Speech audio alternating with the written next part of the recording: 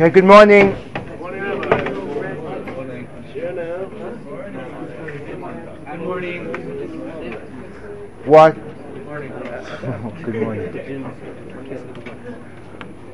Today what we'd like to do is describe briefly an approach along the lines that we've been working with until now to teaching people how to approach Rashi and Tosfos. The klal remains the same. The klal is learning, is not teaching, and therefore even though we may very well know how to learn Rashi, but unless we can come across with a methodology and steps of how to tell someone else to do it, it's not very helpful to them. And therefore what you want to do, like we've done previously, is you want to approach Rashi and Tosfos, which is what we're going to try to do today, from a structural perspective. That means you can develop for yourself a checklist of what you do first, second and third in order to describe the process of the analysis of Rashi and Tosfos. So we will first introduce the theory, both with Rashi and Tosfos. We'll tell you what to do, and then depending on time constraints we'll try to illustrate it in continuing with our Gemara Meniach and showing you a couple of Rashis and the Tosfos of how to do it practically. Now when you're starting to learn Rashi and you want to approach Rashi, you have to know that there's a Seder HaDvarim of how to do it. But there's even one step before you even begin learning Rashi. In other words, when you're teaching a person to learn Rashi, at the outset you have to describe to him what the role of any commentator is, and then the nuances and the differences between the different commentators Rishonim on the Gemara, and ultimately as they get more advanced you'll have to describe to them the difference between the Achronim and the difference between the early Achronim and the later Achronim. What's the difference between a Reb Chaim and a Maharsha, and what's the difference between a Pnei Yehoshua and a Tzlach. But initially what you want to give across is a basic need for commentary which exists in the Gemara, and then the different stylistic approaches to how that commentary should come about. The text of the Talmud, as we've discussed many times, is written in such a way that there is a large degree of ambiguity in the words of the text. They could mean a lot of different things. There's also a terse style that the Talmud employs, which means that sentences are not completed, they are left half finished, and there is also often enormous amounts of background information which is lacking in the text. So the role of a commentator has to involve clearing up ambiguity, because the text may mean a number of different things, fleshing out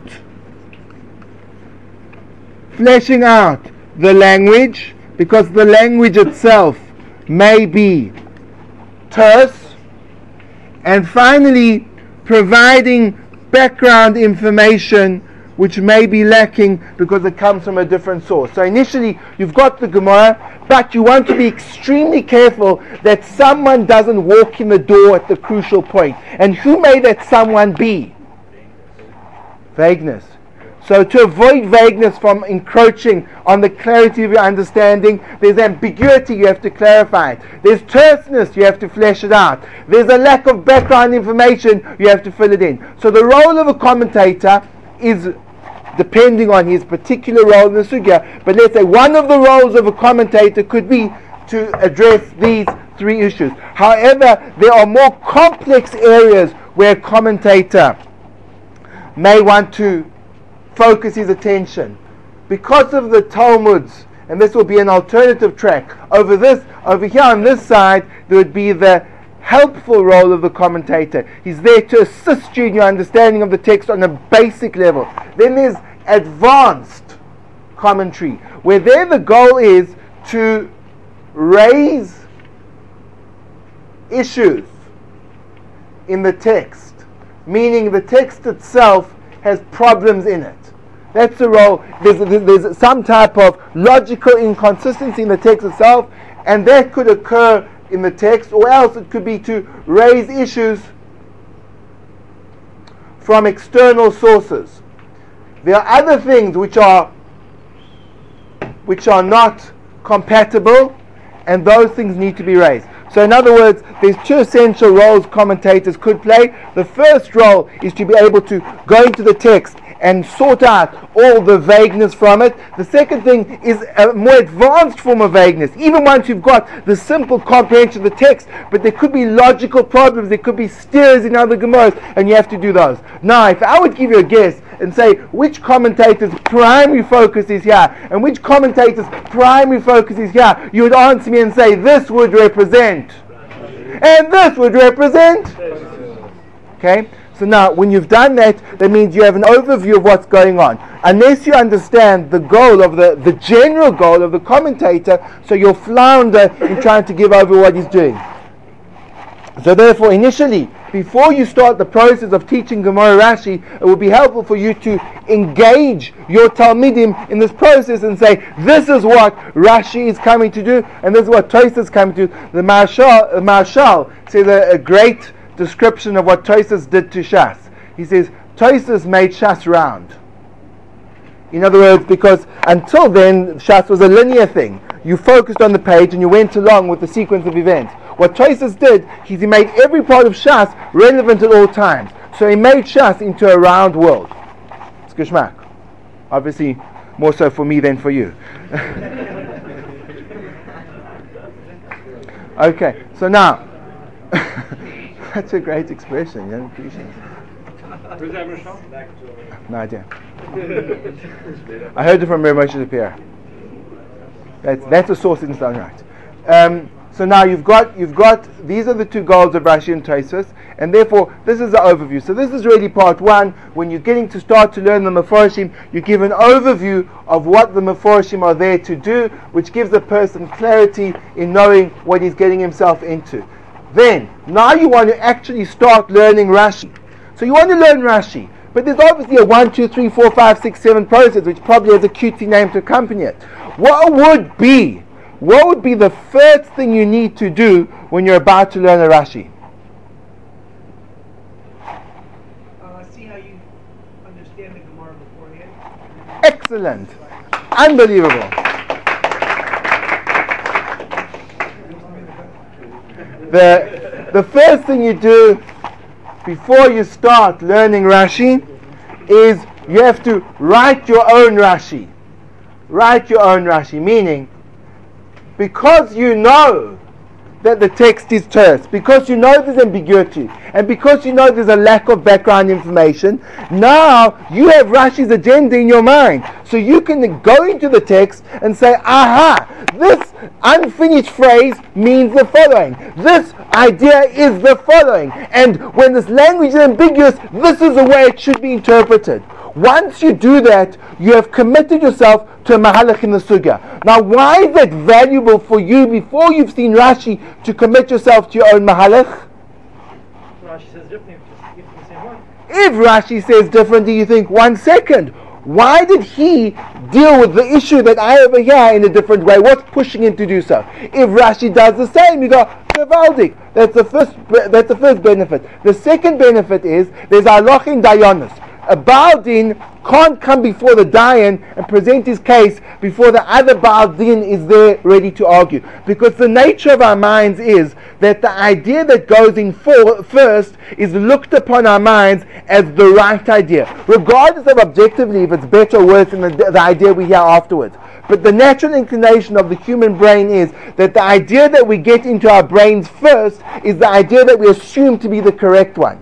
Therefore, if you learn up the Gemara and you simultaneously read Rashi as you learn the Gemara, you're going to think, this is pshat in the Gemara. as opposed to thinking the Gemara has a variety of different pshetalach and Rashi's taking one side. You'll automatically think in the line of Rashi, you'll see things through Rashi's lens, and as a result, when you see the other Meforshim, your tendency will be to try and fit them into Rashi's world. You won't be able to see the diversity in the Gemara. This principle, Agav, the Alter of Kelm uses as one of the fundamental principles of Chinuch and understanding why we operate the way we do.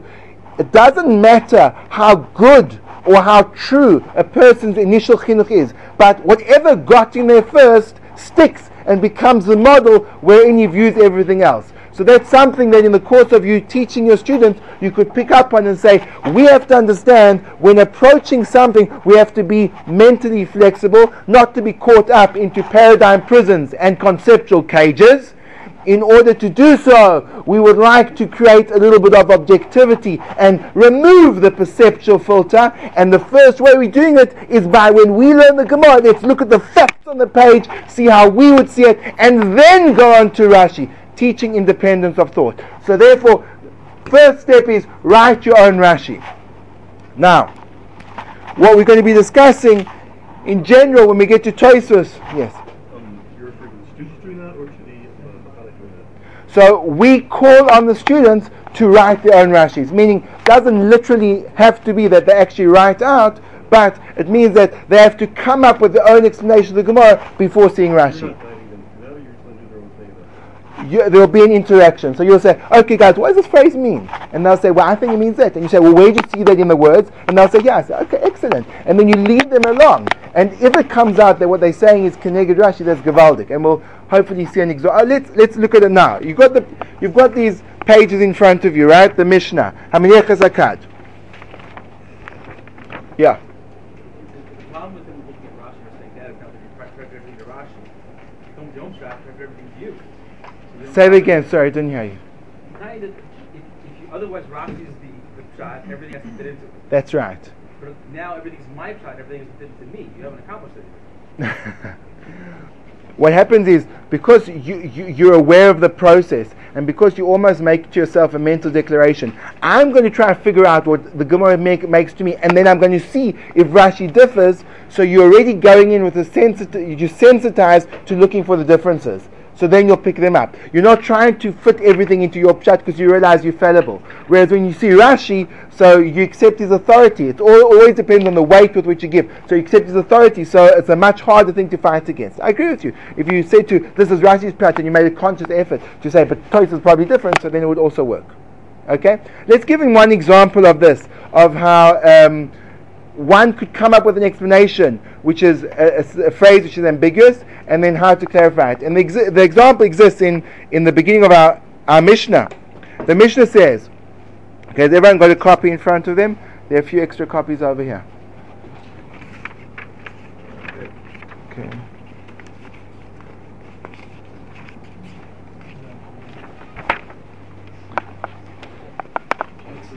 Okay, so you look at the Mishnah. The Mishnah says, "Hamanech zakad patu." Then the Seif of the Mishnah says the following: "V'im huzak ba ba'alchav is chayav b'nizkoi." Now that phrase is an ambiguous phrase. Correct? The two ways of reading that. Do you see that? V'im huzak ba ba'alchav is chayav b'nizkoi. You could read it as follows: V'im huzak ba, comma, which means if the breaker was damaged by his trampling on the jug, the owner of the jug, or else you could read it,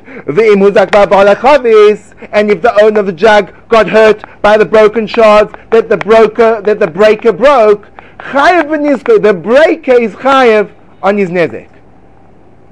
Oh golly gosh, eh? Sorry, I realize it's Friday morning, which is equivalent to the Sunday morning in the secular world. Do you understand? There's a phrase. The phrase is ambiguous. You get the ambiguity. Where you put the comma will either mean that the person that trips and breaks and hurts himself is the breaker hurts himself and the owner has to pay for the damage that the breaker receives, or alternatively the owner hurt himself on the pre-broken jug and the breaker of the jug has to pay the owner. Good? Good, excellent. You guys are already at an amazing level of Talmudic advancement. So now, when reading this Mishnah, assuming that you have to write your own Rashi, so if you're teaching a class, the chances are both readings will come up. So one group of students will say, V'muzak bo barachavis, and if the barachavis, because they've already got into the sing-song intonation, and it could possibly be that they'll be using a lot of thumbage, V'muzak bo barachavis, or one person cry out because you've trained him so well, he'll say, V'muzak bo barachavis, chayav v'nizkoi. It must be that the barachavis got damaged, and the break is chayav v'nizkoi. And the other guy will say, what are you talking about? Why should the person that broke it pay for the damage of the person that judge belongs to? Adarabah, v'imuzak bo, if he got damaged, barachavis, chayav v'nizkoi. And that will be the machlokas that you're praying will ensue in your class. Good? Once you've made sense, so then one of them will say, okay, I want you to commit to your mahalach, and now what we're going to do is we're going to see and give a peek at Rashi and see which way Rashi goes. Says Rashi, v'imuzak bo haniskal. Boom. There you go. Rashi says, and if it was damaged, who was damaged? The breaker. So then you know, since it was a breaker that got hurt, it must be that you put the comma before v'imuzak bo, comma, barachavis chayav v'nizkoi. You following me? So that's an example of how, when there's an ambiguous way of understanding, Rashi will clarify the ambiguity. And now you also see why Rashi needed to add in that one word. Okay, so now we went ahead of ourselves just to illustrate that, but now that you've written your own Rashi, you have to start to examine the text of Rashi himself. There are another 5 stages to seeing Rashi that you have to do in order to get a thorough understanding. The first thing you do when you see a Rashi, and again, what I'm telling you seems laborious and it seems oversimplified, but by paying careful attention to these stages, you'll avoid the ultimate enemy of the Talmudic student from creeping in. So you've got, the first thing you do is when you see a Rashi, you've written your own Rashi, so now you have to go into the next stage. The next stage is geography.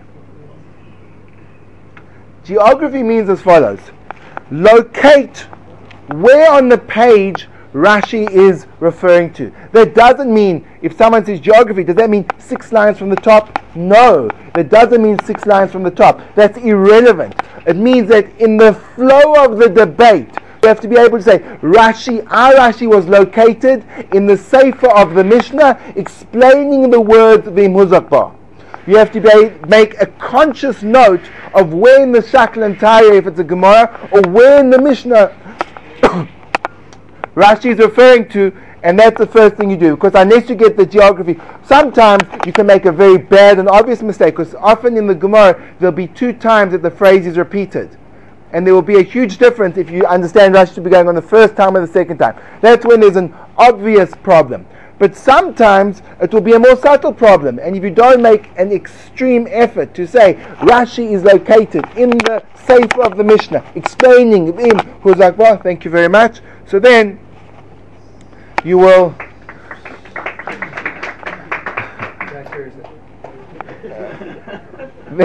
then you will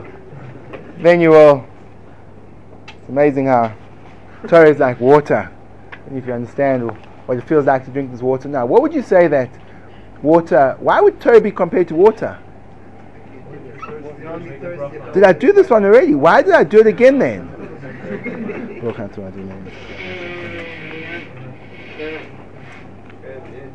So, once you've got geography, that means you locate. The next thing you have to do is this. You have to check the Gersa. Now, often there will be a Hachi Garasinin if Rashi's got a different Gersa to the Gemara, but even more often you'll find is if you pay attention to the Dibur HaMaskil of Rashi, you'll start to see that there are many times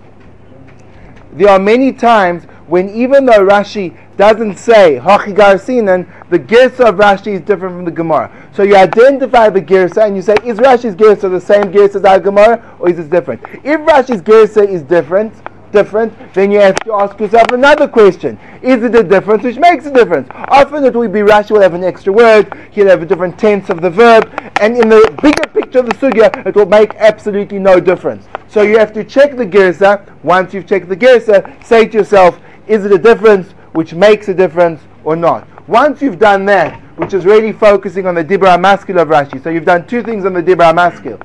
You've geographically located where Rashi is referring to the Sugya, and you've checked the Girsa. What you have to do next is, you have to R and T. You have to read and translate. Get a flow, just like we did when we learned the Gemara. You read and translate through the entire Rashi, and make sure that your gathering in of the information is accurate. If there's a word in Rashi that's not understood, so your processing will be faulted. So you have to make sure that every word is correct, and you can anticipate after R and T you have to D and C.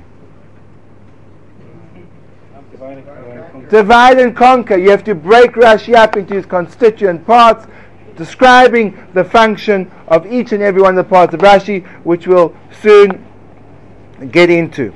And finally, which is really one of the parts which relates to the next part, and we'll explain it more fully, is language. Once you have geographically located Rashi, you've checked the Girsa, you've read through and translated and make sure you've got an accurate translation, you divided and conquered, and you know that there are three parts to Rashi. That the first part is paraphrasing it, the second part is answering invisible questions, and the third part is bringing a proof. You now have to study the language of Rashi, and you have to look for anything which is superfluous, out of the ordinary, and once you've done that, you've got a relatively solid Mahalach in Rashi. But the next part of the process will assist you also in language, and that is, we have to be able to bagel every Rashi. Yeah, it's been a long time since we've had one of those phrases. Of course, you realize that this is very structure popish, but bageling Rashi defines Rashi's agenda.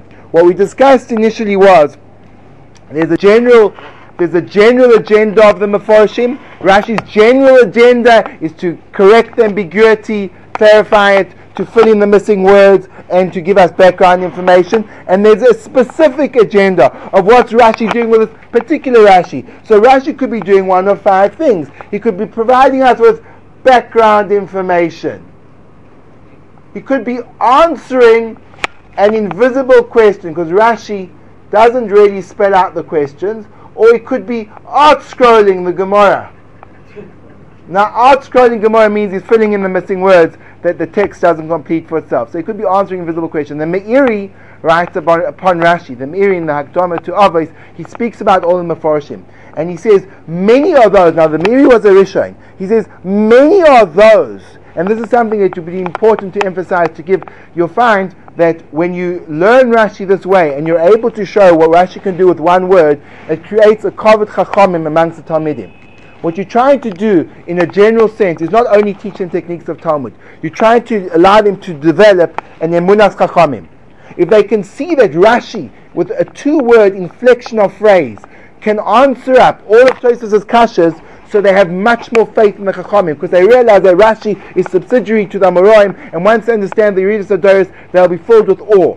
So therefore, what you want to do is you want to show that to them. So the Meiri says on Rashi, B'mila achas, with one word, he can answer up Chavilos Kushois. He says, few are those that are yored to the Omek of Rashi.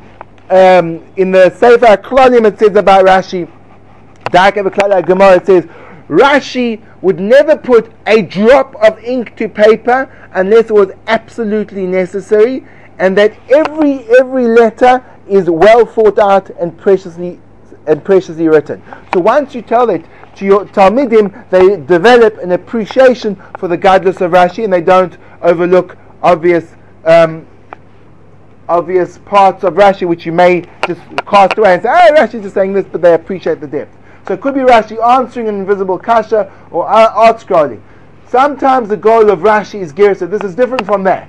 That is, you compare the Dibra HaMaskil to the Lashon HaGemara and see if they are are they, if they're in sync. Over here, sometimes the goal of Rashi is to fix up the gears in the Gemara, meaning he says, Haki Garasinan, and I'll explain to you why, but Lo Garasinan Haki. So that's another agenda. In other words, Bagel describes the agenda, the specific agenda of Rashi. Sometimes Rashi is excluding a different pshat. There's a different way of learning the Gemara, and the goal of Rashi is saying, don't learn the Gemara that way, make sure you learn the Gemara this way, and sometimes Rashi is clarifying an ambiguity in the language, and his focus is the Gemara says this. Often those Rashis will begin with a kloimar. Whenever you see a kloimar, red alarm bells ring in your head, make you thinking that what Rashi is about to do is say, even though the words say this, they really mean that. When you say excluding, is that when Rashi writes specifically that he brings out Yukrevi and Ben Yoka and so it's better learn like that? No. Or is just when he says, He's mefarish the Gemara in such a way that when you see Tosafos Kasha, you see that that's what he's trying to knock out.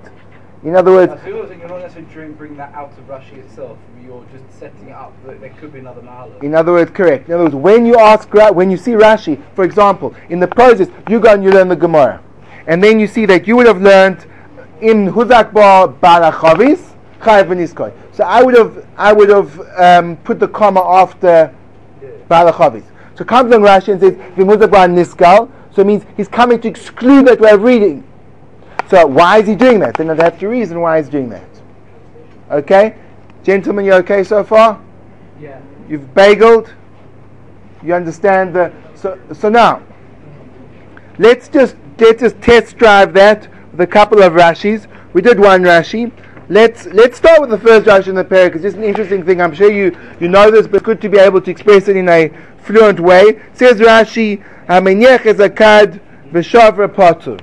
So now, what is the Dibra HaMaskil of Rashi?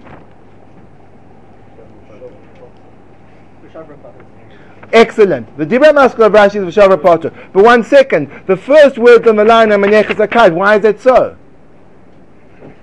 The Dibra HaMaskil v'shavra ezakad, that's the geography. Let's do geography. Where is he referring to? V'shavra ezakad, correct? V'shavra patur. So why does it say Hamenyech ezakad? Every time there's a new parak, Rashi will begin with the first words in the Mishnah of that parak, but it doesn't mean that that's the Dibra HaMaskil. Obvious to us, important to share with the students. They may start to think, why is Rashi saying Hamenyech ezakad? He's not speaking about Hamenyech ezakad. V'shavra patur. So the first thing we do is we geographically locate where in the Mishnah Rashi is referring to. He's referring to the first in the Mishnah, and in the Mishnah we divide up into two parts, the Tzir and the Din. He's telling me that the Din, V'shavra patur, and then Rashi says, let's read through and translate. The Gemara, Mefarish Taima. In the Gemara, it is explained the reasoning, not too much dividing and conquering needed over there. Now we have to ask ourselves, what is Rashi's agenda over here? Is he coming to give us background information? No. Is he coming to address the Gersa? No. Is he coming to exclude a different pshat? No. Is he coming to address the language? Maybe. Pashtus, what Rashi is doing is he is answering an invisible kasha. Correct? Whenever Rashi says the Gemara Mefarish Taima, it means that when you read through the lashon of the Mishnah, you think to yourself, "What? V'shavra patur? That makes no sense." And you quickly look to Rashi, and Rashi doesn't say anything. What does he say? The Gemara Mefarish Taima. What does he mean to tell you? He means to tell you that there's a glaring kasha over here. Don't panic. That kasha will be dealt with in the Gemara. Now, what you do with your students is you say, what is the kasha in Rashi that he needs to say? The Gemara Mefarish Taima. What's the kasha in Rashi? Should be chayev. Why does it say v'shavra patur gone? Adam mud la'olam. A person should be chayev, and the Gemara says, the Mishnah says patur. Why is he patur? So we said we geographically gersa, divide and conquer, and we saw that Rashi is coming to answer invisible kasha and pashas. That's all. Okay, let's give an example of another Rashi. Turn over to Amud Beis.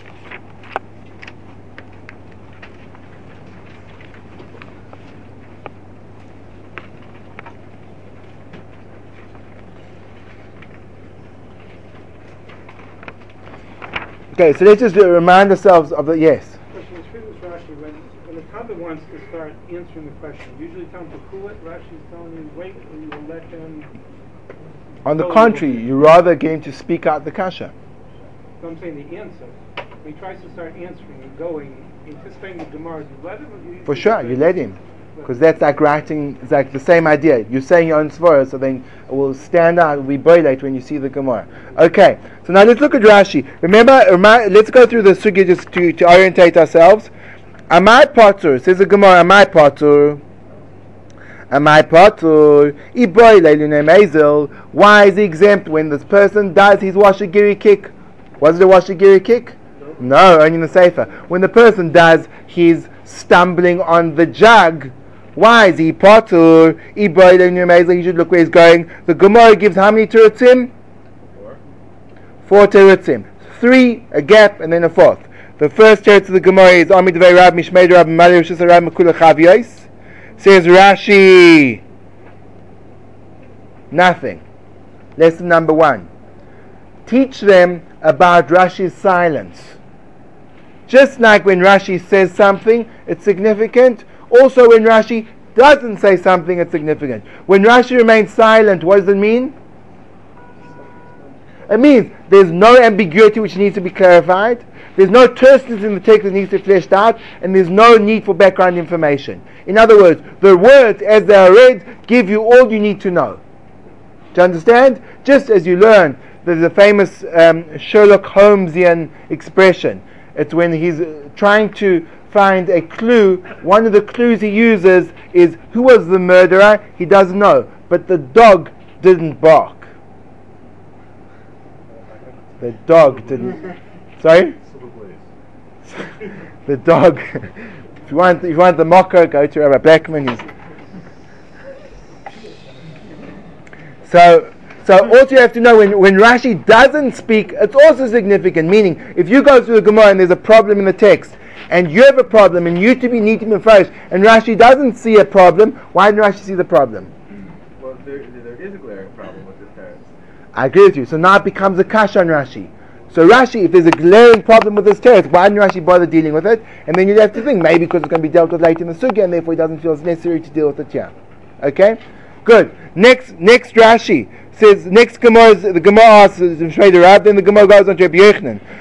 Rabbi Yochanan Amar B'Keren Zavis. Rabbi Yochanan says B'Keren Zavis. Amar properly, sorry, I skipped Shmuel. Amar Shmuel Amar B'Fei L'Shani. Rabbi Yochanan Amar B'Keren Zavis. So now, Rashi doesn't comment on Shmuel either. He comments on Rabbi Yochanan. So now, think about it. If we had write our own Rashi, and we wrote about Keren Zavis, what would we need to say about Keren Zavis? We'd say about Keren Zavis something along the lines of volunteer. Where the person was and where the barrel was. Where the person was located and where the barrel was located. Says Rashi, B'Keren Zavis. So Rashi is geographically located in the words of Rabbi Yochanan, and his gersa is identical to ours. Let's read through and translate. Says Rashi, B'Keren Zavis. Now there's another point that you have to emphasize, is there are 2 types of Rashi.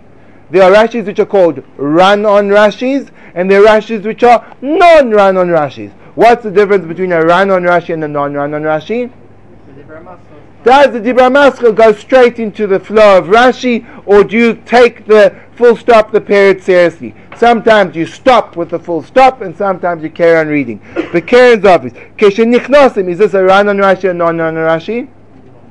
Non-run-on Rashi. But Karen's office, new point. Keshe Nichnosim imavi lemavi. When you enter from one mavi, which is a cul-de-sac, a dead end from it to another, min hatzad, from the side, hinicha betzad hamavi eitza keren. The person put the jug on the side of the cul-de-sac next to the corner, ukshehichzer ze panov, and when this person turned his face, lo ra, also he didn't see it. Good. How many parts to Rashi?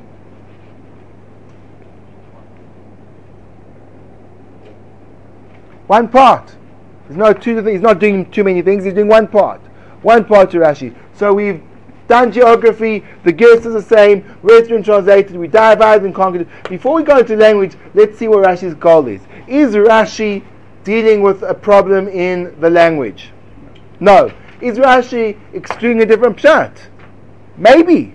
Maybe there's another malach in Keren Zavis. Is Rashi dealing with a gersa?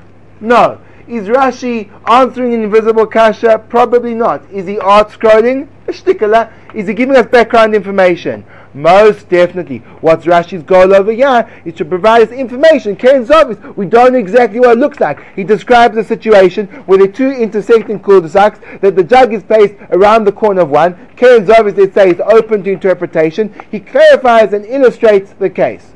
Are you following me? Are you getting the hang of this? Laborious, but extremely beneficial for a person that doesn't know where to start when beginning learning Rashi. Let's move on to Tosfos. I think that was sufficient. Tosfos. So now, because Tosfos' agenda is slightly different from Rashi's, what we have to do is, when we're learning Tosfos, and this is true really of all the other Rishonim, the Rishonim who are Makshim, meaning the Rishonim like the Ritva, the Rashba, who fulfill the same role as Tosfos, so you have to apply what we call the 7 wonders of the Rishonim.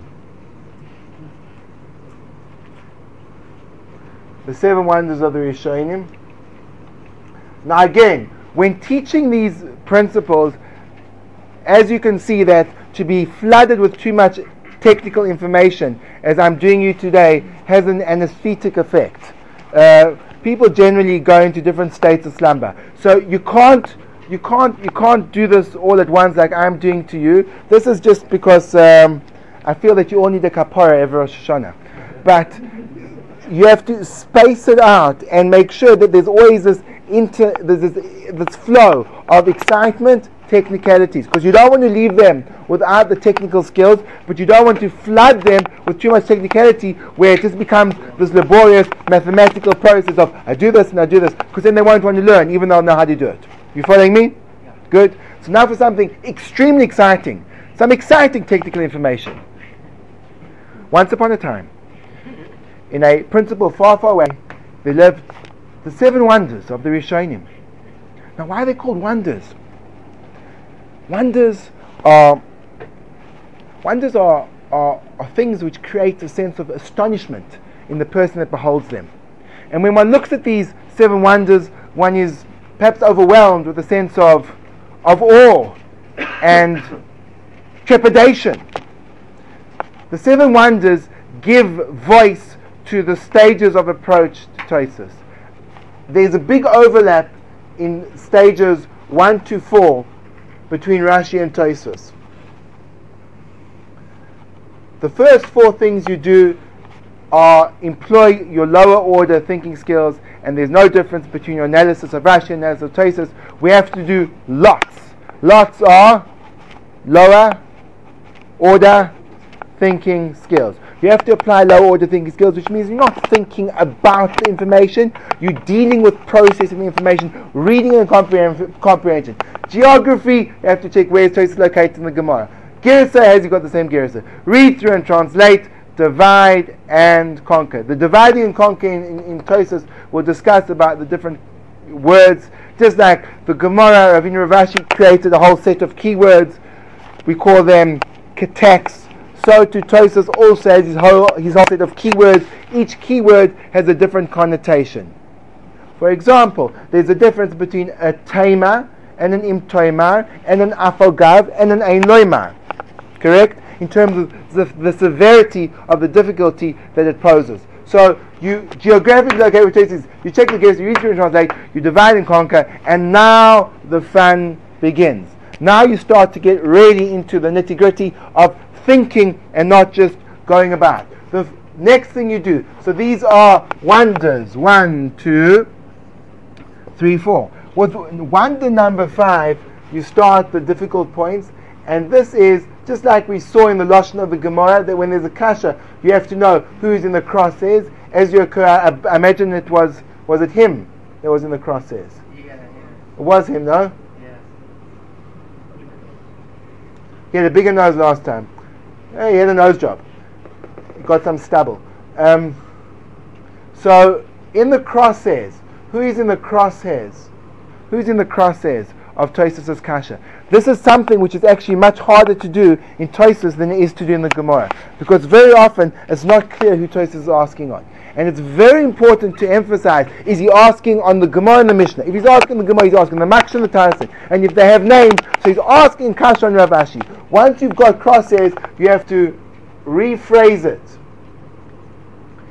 in your own words. And every Tosfos, always, whenever you have a Tosfos, even though Tosfos got two different types of kasha. Sometimes they are explicit and sometimes they are implicit. Make sure that you're always able to phrase your Tosfos as an imtoima yesh leimar. Even though it's an implied kasha with an implied answer, for clarity's sake, make an imtoima out of it and make a yesh leimar out of it.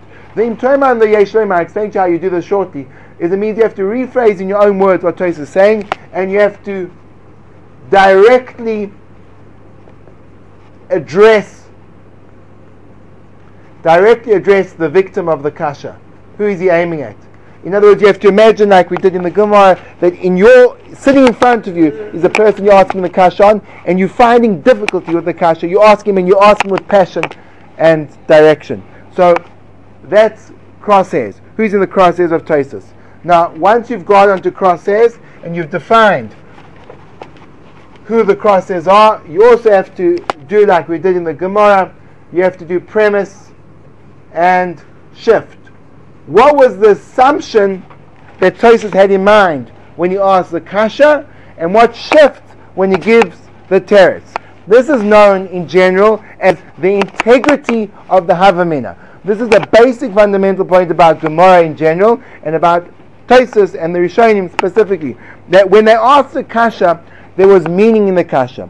Not only that, but there's rise in the Achronim that they say it explicitly. There's a Rebbe Kiva again Gittin that says this, that Tosfos, but when you learn Tosfos, it's obvious, you don't need a Rebbe Kiva to prove it, that the Tosfos, the Rishonim, whenever they ask a kasha, their kasha is based on the pashtus. Just like our reading of the Mishnah, you always begin with the pashtus, and only if you can produce a license do you have a right to override the pashtus. In other words, the movement is always from pashtus to chidush. You don't start off with chidush. If you start off chidush, you're a meshugana. Therefore, you begin off with the pashtus. The words seem to mean what they say, and only through a logical obligation can you perform the LLO, the logic language override. You have to move from pashtus to chidush. So therefore, Tosfos' premise is the integrity of the Havamina. It makes sense. Tosfos views the Gemara from a particular perspective and says, I don't understand, and the premise is based, like we said last week, on a series of assumptions. And then in the teretz of Tosfos, you have to know what shifted. We said last week that often the premise contains two parts to it. So you have to know which part shifted. Was it the scenario or the theory that shifted? And finally, the seventh wonder is substitution. Substitution means that you then have to take Tosfos, and often Tosfos would have re-understood the Gemara, whereby it no longer follows the pashtus, and therefore you have to reread the Gemara. Now this is something which, because you're experienced learners, you don't realize how confusing this is for a new entry into Gemara.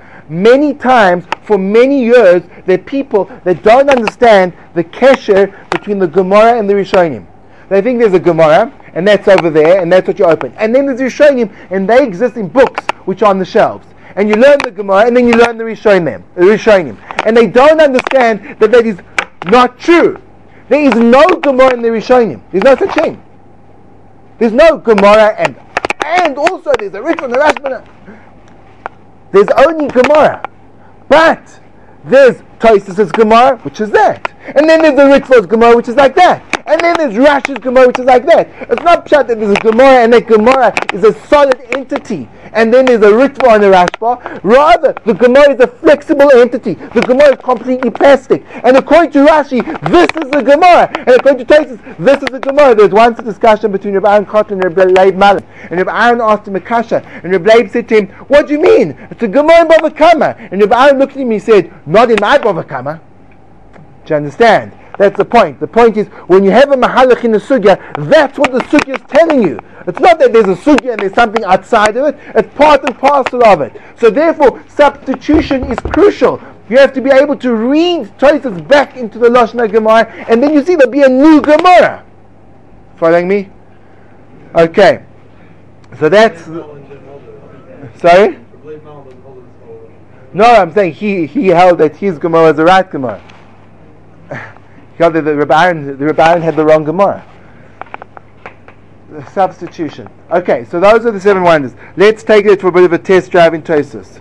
Okay, now this is going to be complicated because until now, all I've done to you is I've told you ideas, and now I'm going to involve you in a shakl and tayar, which means you have to be fully awake and engaged, which I realize is a perhaps unrealistic demand on this Friday morning. So, in order for this to work, I'm going to try and make it as straightforward as possible. And what we're going to do is we're not going to do we'll see how far we get, but initially we'll just do the first 2 parts of Tosfos.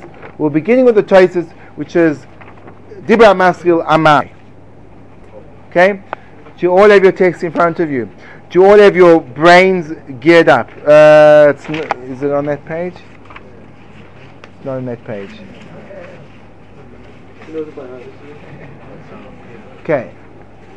Has everyone got a text in front of them? Who is lying about having a text in front of them?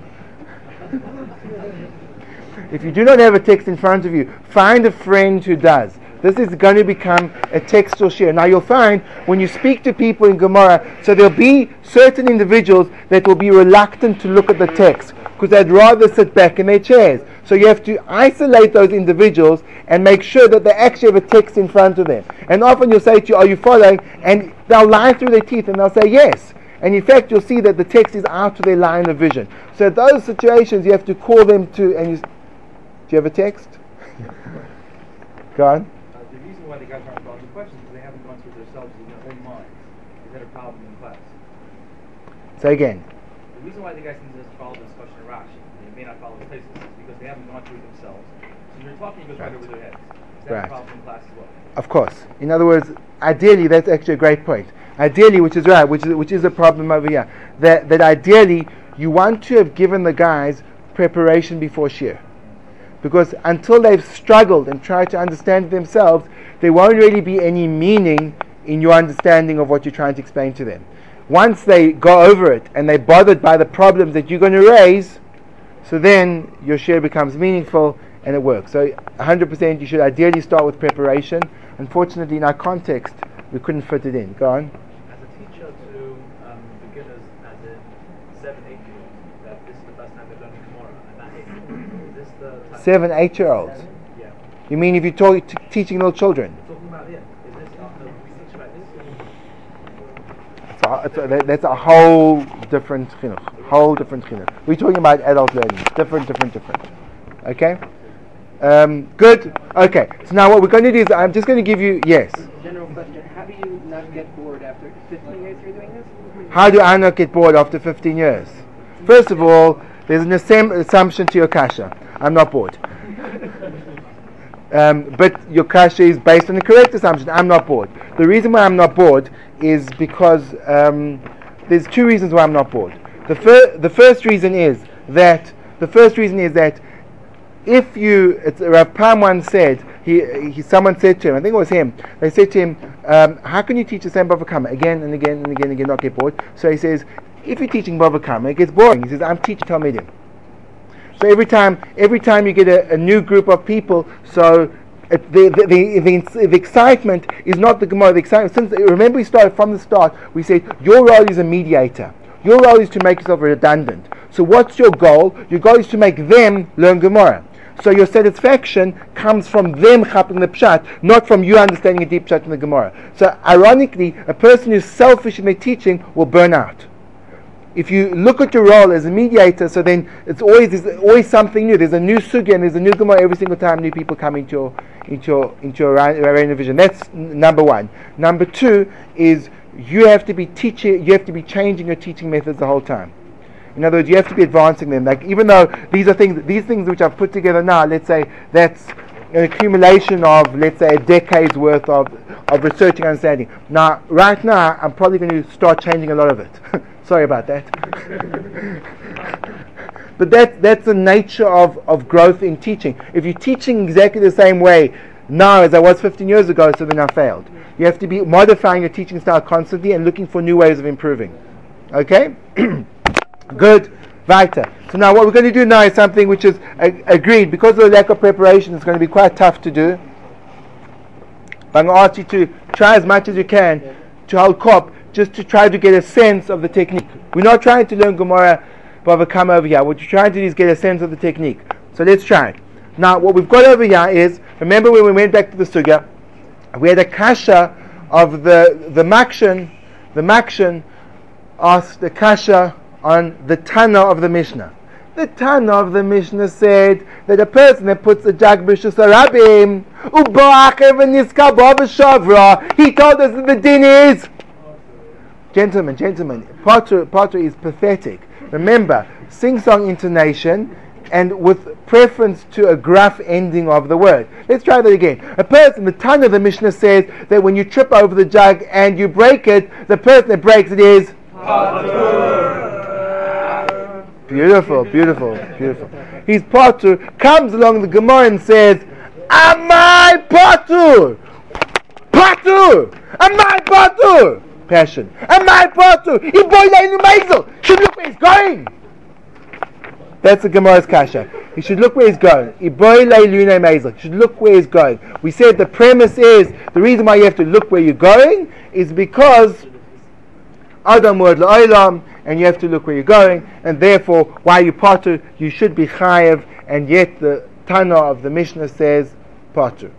Good? Gemara answers with 4 tiratim. Says Tosfos, Amai potter, following Tosfos on the right hand side, the second Tosfos, get into the habit of when you try to refer to a line in the Gemara, be explicit by using line numbering and the first word on the line. So you say, our Tosfos, the Tosfos we're saying it's the second Tosfos on the page. It begins with the words Amai, and it's approximately 6 lines, parallel to 6 lines down in the Gemara.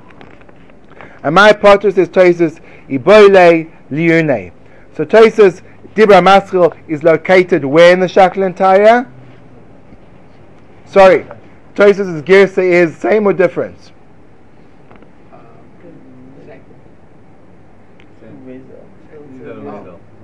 So the shayla is, the Tosfos have umezel or not? Has he stopped it there and he has a Girsa? The implication is he didn't have umezel, right? Because that's the end of the phrase. So partially it wasn't Girsa. So there's already a ha'ara. Is there a difference? Makes a difference? We're not sure yet. Iboile umezel. Geographically, where is Tosfos located? In the first kasha, the Gemara addressed at the Mishnah. Now let's go and we'll read through and translate the first shtickle of Tosfos. Says Tosfos, Amai party boile umezel aval bat. Hach, this loy parich, this he did not ask. Meaning, the Makshan in the Gemara didn't ask the following question, open quotation marks. Amai, why? Chayev, is he liable ben nizkoi in the damage of the breaker? Kashehuzak, when he gets damaged. He should look where he's going, close quotation marks. Okay, so Tosfos says aval hach, but this the Makshan didn't ask. What kasha didn't the Makshan ask? He didn't ask the following kasha. He didn't ask on the sefer of the Mishnah. Why is it that when the person hurts himself and he broke the jug, why is it that the owner of the jug has to pay for the damages he sustained? Why don't we say he should have looked where he's going and therefore he caused the damage to come upon himself? Okay? End of part 1 of Tosfos. Accurate translation, trying to fill in the punctuation marks to make sure that the guys can follow along with you. And then Tosfos continues, Kida Perishti La'el, as I explained above, and the brackets indicate the place where Tosfos said this previously. It was in Daf Chaf Gimel. The dot, if there's 2 dots after the letters of the page number, it means it is the facing page, Amud Aleph. If there's 1 dot, if there's 2 dots, it means it's Amud Base, the opposite page. the Dalet Hay stands for Dibur Maskil, V'Lechayev. So if you want to reference what Tosfos said, we can go back there. That's a helpful thing to have. And now Tosfos continues and he says, the Yoy said that it's more yesh law there is to him, more there is to him, lishmor, to guard, shelo yazik, that he shouldn't damage others, mi shelo yuzak, more so than he shouldn't get damaged himself. So now, we've geography, Gersa geography, read through and translate, divide and conquer. Tosfos is divided so far, we could go through the whole thing, we don't have time. Tosfos is divided up into two parts. The first part is a kasha. The second part is a teretz. So the first part is a kasha. So now let's go through it. So we've geography, Gersa, read through and translate, divide and conquer, crosshairs. Who is in the crosshairs of Tosfos' kasha? The makshan that is a ma'apotu. How would you rephrase the kasha in your own words?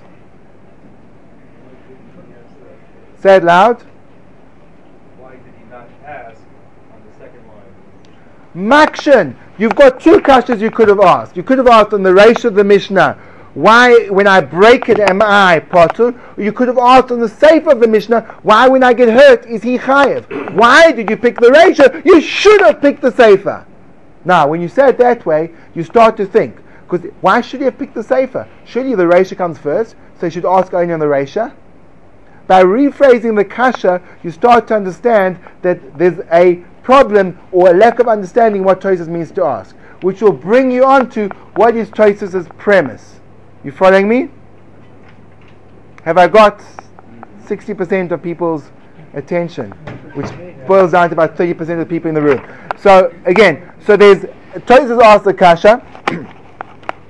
Why, when the makshan asks, did he ask on the Reisha, why is the breaker part? You should ask on the Sefer, why is the Baal Chavis chayev? Since I'm in charge of looking where I'm going, it has two consequences. Firstly, if I break it, I don't take responsibility. And secondly, if I get hurt, you're responsible. But now that we're saying I should look where I'm going, looking where I'm going has two consequences. I should be liable for what I break, and I should be exempt. You should be exempt if I hurt myself, because it's not your fault, it's my fault. You following me? Okay, so now there's obviously a premise in Tosfos. There's a premise in Tosfos that we have to understand. Why does Tosfos say, what is Tosfos thinking when he says that there should be a kasha on the Sefer? Why should it be a kasha on the Sefer, and why shouldn't it be just a kasha on the Reisha? So now, in order to find out premise and shift, you often have to work backwards. Working backwards means you have to look at the teretz and see what the teretz says, and then by implication you can know what the kasha didn't hold of. Okay? It's one of the ways of doing it. So now, in the teretz, Tosfos answers, and let's go to the Shaklan Tire. Shaklan Tire is Makshan. Ask me the kasha. Makshan, why did you ask this kasha only on the Reisha? You could have asked a similar question on the Sefer. I'm glad you asked me that. I couldn't have asked the kasha on the Sefer. Do you know why?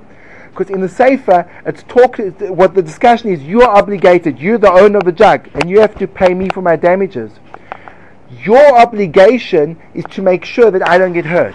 When I'm walking down the road, I have to have a super vigilance to make sure I don't hurt you, but I don't have to have super vigilance to make sure that I don't get hurt myself. There, you have to be the super vigilant one. So I have to be more careful about damaging you than becoming damaged myself.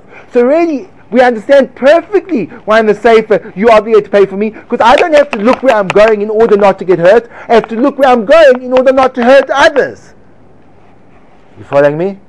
Now obviously, do you understand, as the discussion ensues, you start to see, does that Svara make sense? 1 second. If I'm looking to see where I'm going, not to hurt others, I'm looking to see where I'm going, not to be hurt myself. So what this Tosfos means that you have to watch not to hurt others more so than you watch yourself. Surely the Pa'ula Hadashmis is exactly the same. As a result, you develop a whole series and array of kashas which help you to understand by fleshing out these principles. Finally, we have substitution. How do you substitute the words of Tosfos back into the Gemara? So the truth is, there's no real change in the text of the Gemara that you have to employ, because the text of the Gemara stays the same. What you have to do is your understanding of why the Makshan asked here and not there is clarified. But in terms of substitution, at this point in time, there's no direct substitution. Substituting a chayav instead of fadl. If we're asking kasha on the state. Lefi the kasha. But the substitution is after you've given the teretz how it fits back in. But also the kasha you want to... You could also, no, because the kasha, you're saying the text is problematic. In the teretz, you're saying this is how you read the text. So that's why you need to do substitution. So what was the premise of the question? So what was it? Now let's go back. So what was the premise of the kasha? The premise of the kasha obviously was that you have to be as nizhar to getting hurt yourself as towards hurting others. And that's what explains why he would prefer to ask the question in the safer than the rate. So that hasn't solved that problem, but that's another problem. So then why is it preferable to ask on the safer and on the rasha? That's the advanced share. Means I don't know.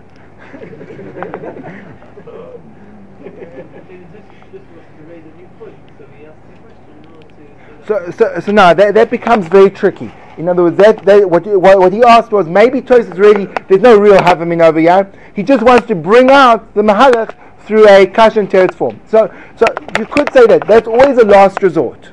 Now you could bring a support to what you're saying, because as we said, there's different degrees of kashas and teretzim in Toys. V'tema is a kind of kasha that when you see v'tema, you should be falling off your chair. V'im toima is slightly less. V'afal gav is even less. V'ein loima is even less. And when it's implicit, the severity of the kasha is even less. So over here, it's implicit. It's almost, don't say this. So it means that the havamini isn't that strong. But it still needs to be dispelled. But it's not that strong. So what you're saying is you're right, but there is still something there. Otherwise, you wouldn't bother explaining it. Okay? So, agav, that's how it works. V'teima, v'im toima, v'afagav, v'ein loimar, and then implicit kashas. The way they answer is that a teima is often answered with a nireh, because a nireh means there's still a suffix in the answer. It appears it's not muchach, and since it was such a stark kasha, so it's often not answered convincingly. And in teima is usually answered by yesh lema. Afagav generally goes together with a mikol mokim, and then you have a vaha, but simply speaking, I'm not telling you everything, but just so you make a conscious awareness of when you're going through it, you identify the keywords and you spell those out to your students to make sure they can identify and make life easier for them. What if you have a very weak English vocabulary? You have to start learning more words. One of the roles of a teacher, it's actually not a joke, one of the roles of the teacher is you have to be constantly working on your vocabulary. There is nothing more frustrating to a student than a teacher that humbles and fumbles and he can't get words out of his mouth. Your vocabulary you had when you came in? No, my vocabulary is constantly improving. That's the problem, right? You have to read ArtScroll. And then you get words like revivify. Mechai Mason, revivify. English words, I think that people who are teaching sometimes probably that makes them up more. They know what you're on about. They don't have a good vocabulary in funny English words necessarily. As long as you can explain yourself clearly, but sometimes when you've got there's a problem. If your vocabulary is bigger than your students, so then it's not going to help you. So you have to pay. But sometimes you don't know words that your students do, and when you're trying to express yourself, so if you don't know a word, so it becomes you say it's an animal with 4 legs, and they say a dog. You say not quite a dog, and you say it's got horns, and then they say a buffalo. You say almost. If you know the word cow, it's much easier. Yeah. The way you constructed this question over here is to clarify things that you initially didn't exist. Which is more important to you? Getting something clear or creating habits? This is just a habit. There's no tzad whatsoever in places that you should be chayav at the same level. So you created a habit that doesn't exist. That's to get things clear. Which is more important, getting things clear or having the true meaning? So first of all, the way you get things clear is through contrast. If you say to Tosfos there's no real path lahavim over here, so why wouldn't Tosfos just tell me the pshat? If they did, No, but he explained to me you would have thought this way. In other words, he didn't say it explicitly, but he meant he didn't. Tosfos could have said just. But he said achloi parich. Why is achloi parich? He should have said perush. The reason why is as follows. Okay, so look at so that's true. In this case, not true. But even you have a distinction, which we go for. So I generally would err on the side of explaining a contrasting opinion to illustrate what you mean, because it makes things crisper. Okay. Throughout this all, the teacher is doing the reading and the explaining. How do you teach reading? Okay, his question is, how do you teach reading? Then throughout this, I've been doing the teaching and the explaining. What do the students do? So now, I've been doing the teaching and explaining just because of the necessity of this class. But if I'd be working with real live students, so I would try to limit my explanation to the least possible explanation, and I try to get their maximum participation and get them to read. However, you have to be careful, because the minute you ask students to read, it depends on the size of the class and it depends on their fluency of reading. You can't always get students to read too much, because it will drive the other people in the class absolutely crazy. If they have to listen to a person reading a sentence in 5 minutes, they'll go crazy. So what you should generally do is as follows. If you have the possibility of reading with the guys one-on-one in Chavrusa time, ideal. But the Eved, in the class, use small times, ask them to read a sentence here, a sentence there, depending on their level of reading. The better they read, the more you get them to read, and make sure that it doesn't become absolutely frustrating for other guys in the class. So the only way to teach reading is for them to actually sit down and read? There's no QT acronym or... No, reading comes from practice. Practice, practice, and practice. Is the after that you give your share, the idea to move into Chavrusa after that? Well, ideally it's before that, right? You want to have the guys that they're already thinking about the thing. So you have the Chavrusa time. In other words, let's say you've got an hour and a half to work with them. So lechatchila, you give them 45 minutes preparation, 45 minutes share. Okay, gentlemen, thank you.